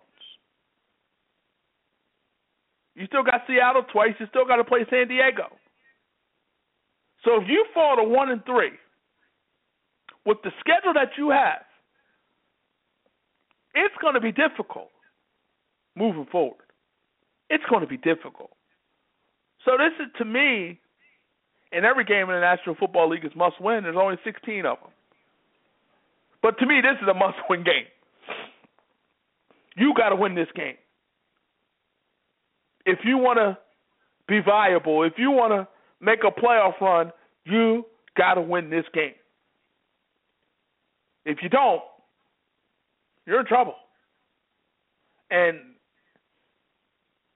you wonder what's going to happen. And you wonder if they lose this game. And the 49ers, they've gotten off to great starts, horrible finishes. Eagles, conversely, gotten off to bad starts, great finishes. Gotten behind in games, but finished games. 49ers can't finish, Eagles can't start. So something has to give. Or maybe both of them get off to a decent start, and both of them will have decent finishes. But, something's got to give. Something's got to give. And the 49ers giving up leads to Arizona, giving up leads to the Bears. You can't do that. You can't do that. So you got to get it right. And again, I think, second game at Levi Stadium, I think the 49ers are going to come out with extra purpose, extra energy, and extra effort. You got the Eagles coming off a physical game against the Washington Redskins, a division game, a back-and-forth game, a very emotional game.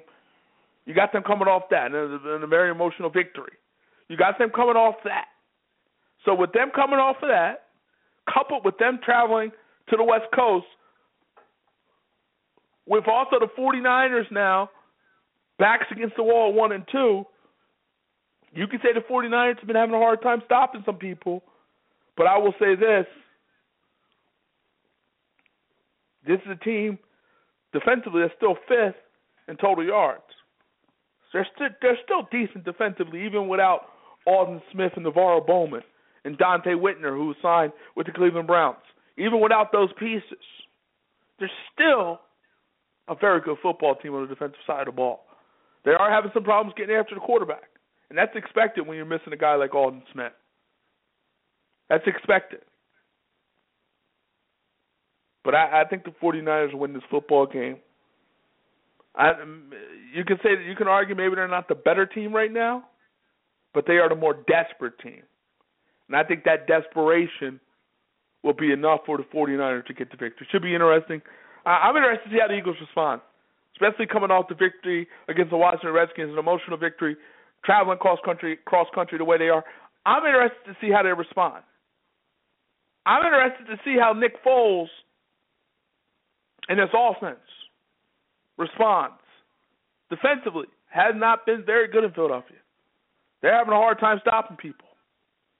They haven't been stopping many people. Really haven't. And the Eagles putting up the points. But they're 30th against the pass. So you can obviously move the ball through the air against this team. But, 34 against Jacksonville, they needed at least 20 of 27 of that. That last touchdown, defensive touchdown, whatever. The Colts, 30-27, you needed all 30 to win. The Redskins, 37-34, you needed all 37 to win. So what I'm saying about the Philadelphia Eagles, they've had to score those points to win. There hasn't been any blowout. They needed all of the points they scored to win.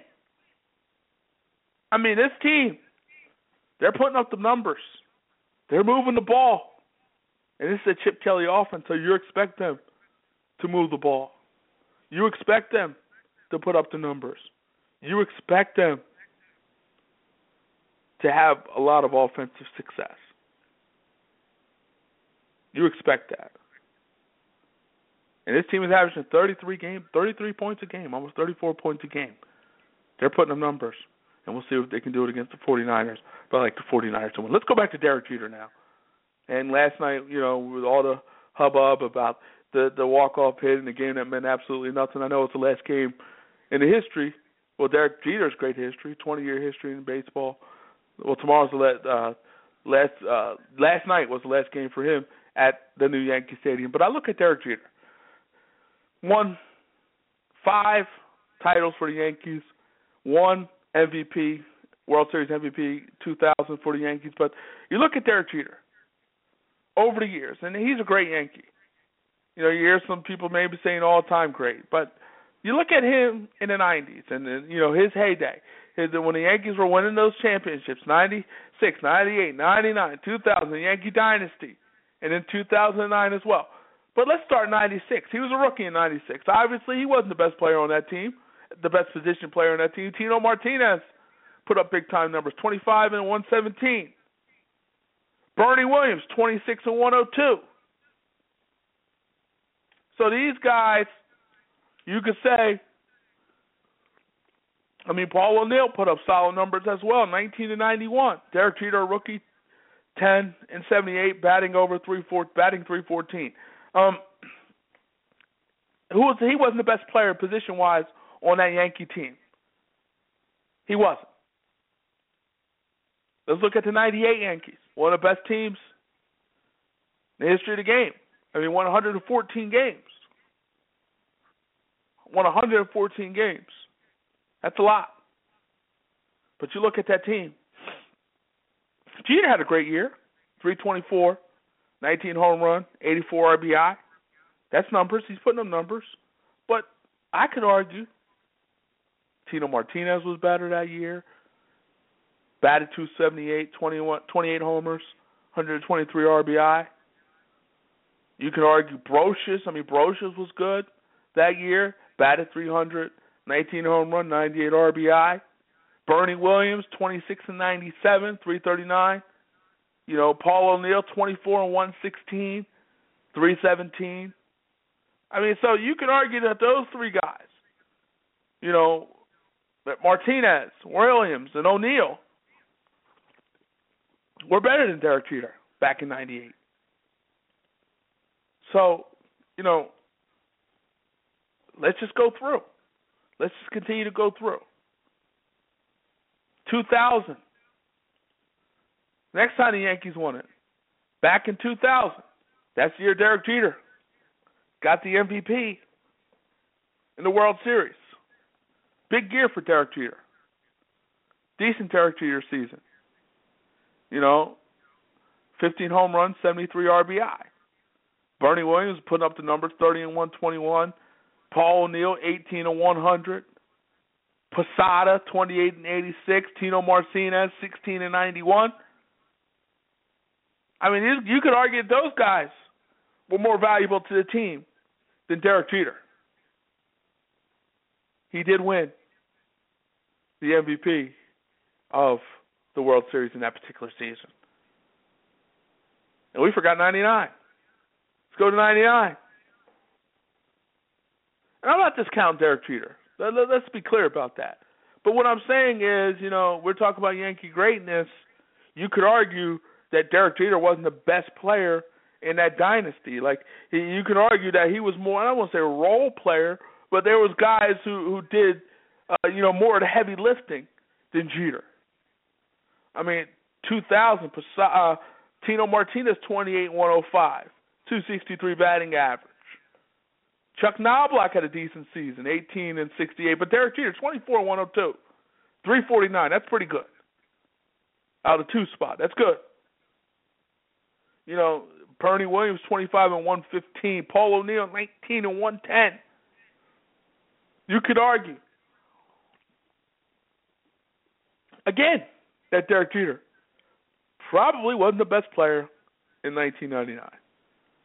In 2009, the last time the Yankees won it, Alex Rodriguez was big. Probably a juiced-up version of Alex Rodriguez. They beat my Phillies. But you can argue maybe Cano was better. You can argue. But Alex Rodriguez was definitely better. Johnny Damon had a solid season that year. Posada's numbers were decent, too. Teixeira, big-time numbers. You could argue that Derek Jeter wasn't the best. You can argue, basically, bottom line, point blank, you look at the 5 rings that Derek Jeter won, you could argue, a legitimate argument, and that Derek Jeter wasn't the best player on any of those teams. He wasn't the best player on any of those teams. That doesn't take away the greatness. Baseball's a game of numbers, 3,000 hits. That's great. That's great.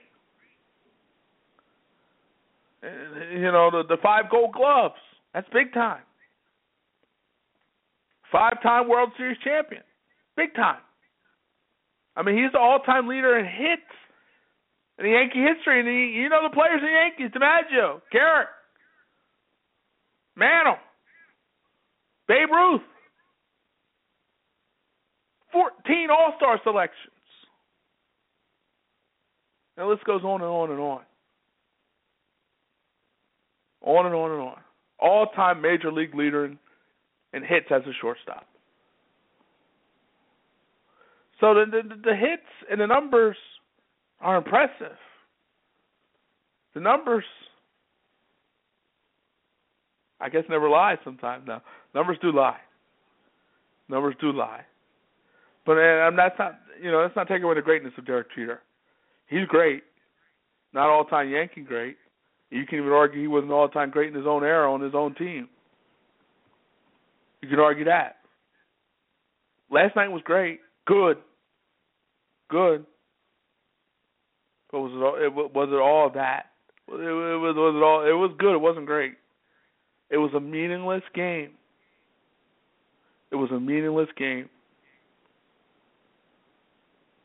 Meaningless game.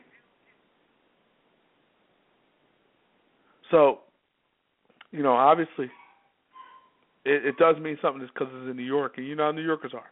I talked about this earlier in the show. New Yorkers, they love Derek Jeter. They love New York. New Yorkers talk about New Yorkers, and New York, everything is the best. The moment was good, not great. The moment was exciting. The moment was captivating. The moment was beautiful. But the moment was a meaningless baseball game in September. And the Yankees had and the Orioles pretty much had nothing to play for. I mean, the baseball playoffs are pretty much set. Texas, 3 games to play, 2 games up on Kansas City. They're already clinched the playoff spot, and it's just a matter of time before they clinch the division. So they're going to be in the playoffs, and they're probably going to win the Central. The Orioles have clinched the East. The Angels have clinched the West. Only thing on the table at this point is the wild card, and Kansas City and Oakland, Oakland is 2 games ahead of Seattle with 3 games to play. So you like Oakland's odds. So the playoffs are pretty much taken care of. They're pretty much done in terms of who's going to get in. And the National League, obviously, the Nationals going to finish probably with the best record in baseball. In baseball. Best record in the National League, St. Louis is going to win the Central. They're going to make the playoffs. But it comes down to them in Pittsburgh in terms of who's going to win the division. And actually, I don't want to discount that because that's big. That's big. And kudos to Major League Baseball in terms of what they're doing, what they did in adding that extra wild card and making the division, winning the division, much more important. But, and that's been, it's been in existence for a few years now. But obviously, it's big. Pittsburgh, obviously, you want to get the number 1 spot in the Central because you want to get out of that playing game. That playing game is tough because it's only 1 game and anything can happen in 1 game. I still contend that playoff playing game needs to be a play-in series of 3 games. That needs to be a 3-game series.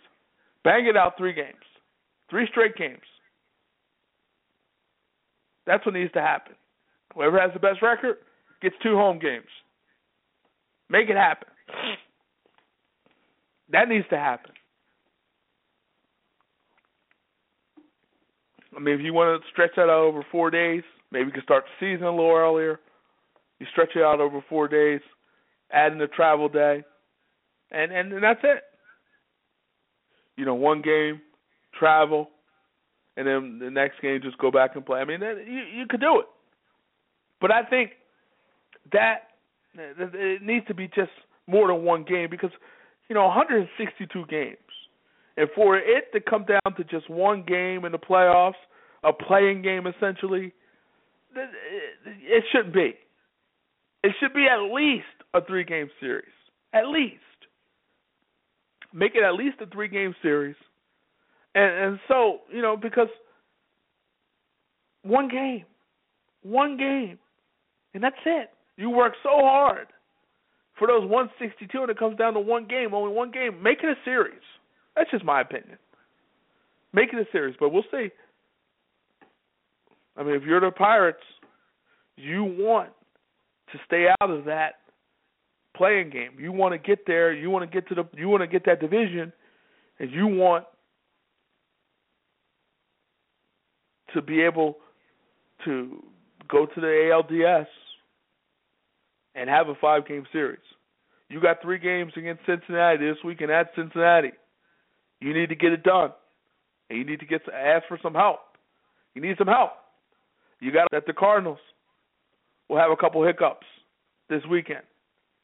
The Cardinals can have some hiccups this weekend. Now you have an opportunity for that division. But first you got to handle your own business. You got to handle your business first. If they can handle their business and get some help, then they can get to the playoffs. But the Cardinals travel to Arizona. It's the Diamondbacks, a very bad baseball team, 33 games below 500. So you should favor the Cardinals, but the Arizona Diamondbacks are a team that have nothing to play for. And a team that has nothing to play for can pull out all the stops. But you could be, 162 baseball games. You're 33 games below 500. You just want to get these 3 games done, and you want to get home.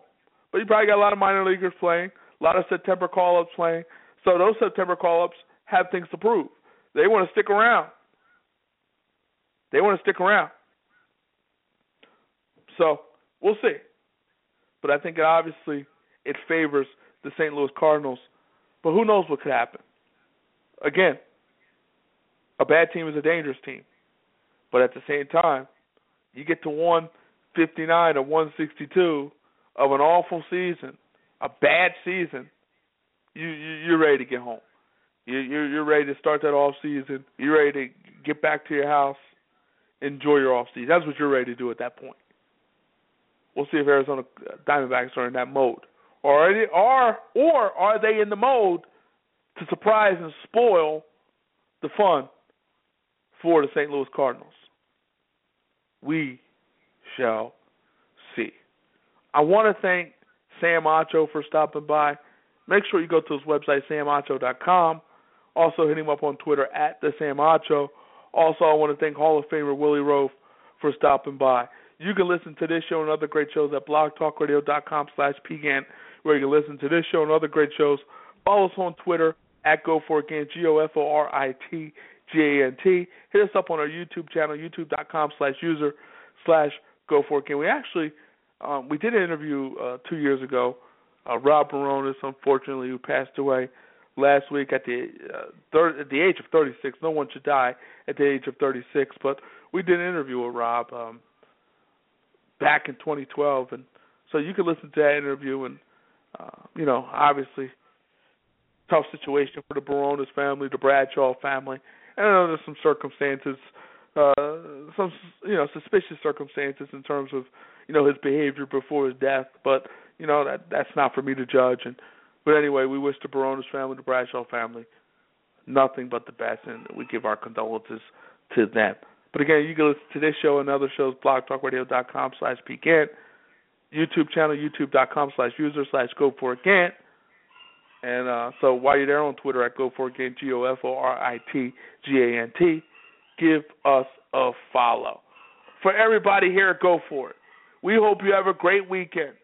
See you later. Take care. Bye.